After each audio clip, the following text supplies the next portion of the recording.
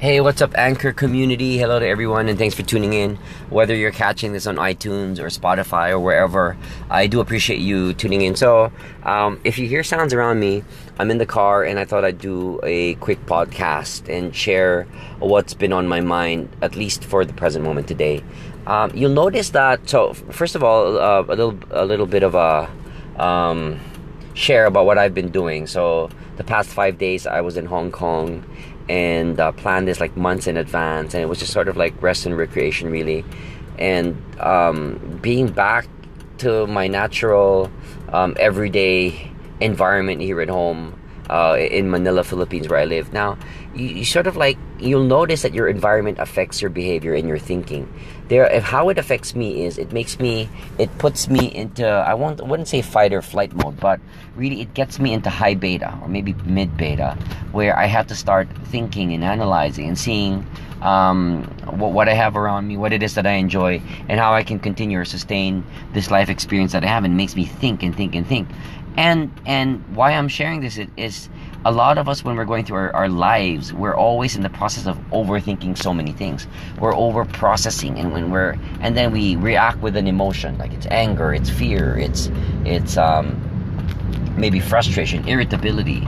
I don't know. I mean, it could be, surely it could be joy, it could be love, it could be peace, and all the good stuff, gratitude. But I'm saying is, if you find yourself maybe just like me, reacting negatively, or maybe there's still the fear of the future, what will happen, and all that stuff, then here's your reminder to take a breath and remember to focus all your attention, all your being in the present moment.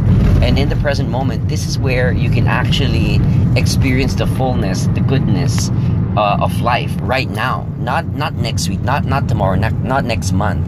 So a lot of us are predicting the future, and the sad part is we're predicting a very fearful future versus being able to ground ourselves in the present moment, experiencing, like I said, like the full-on sensory experience of, maybe it's a light, maybe it's something that you're feeling or you're touching or you're tasting or you're sensing.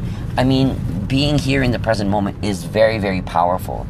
And I think being connected just now, like right now in this present moment, I think herein lies all possibilities for you to create whatever life you want in the future. But like, the future is created always in the present moment. Like what things we choose to do now, what we choose to focus on. So Tony Robbins talks about that. It's about, what are you focusing on? If you have laser-like focus and you're able to channel that focus on a moment by moment choice of where you put your focus on, then chances are you'll be very, I guess, grounded and be led inspiringly throughout your life. However, if you're like me, and this is like true story, like my focus tends to explode everywhere. Like there's just so many things that goes through my mind. It's all the books that I'm reading. It's all the material that I'm downloading into my brain.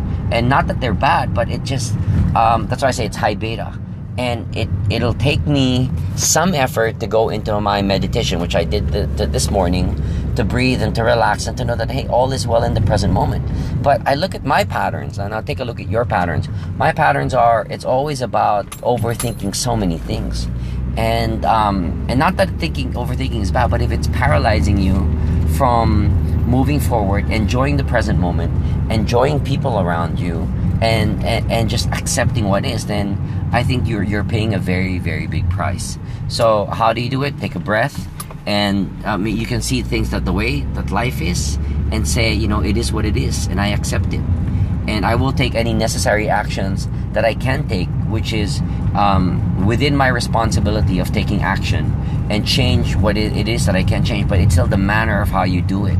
Are you doing it forcefully, or with anger, or with fear, with pain? Or can I make that change in a state of joy and ease and maybe inspiration? So thanks for tuning in. Please remember to subscribe, to share, and to like this podcast. I'll see you guys again soon. Bye.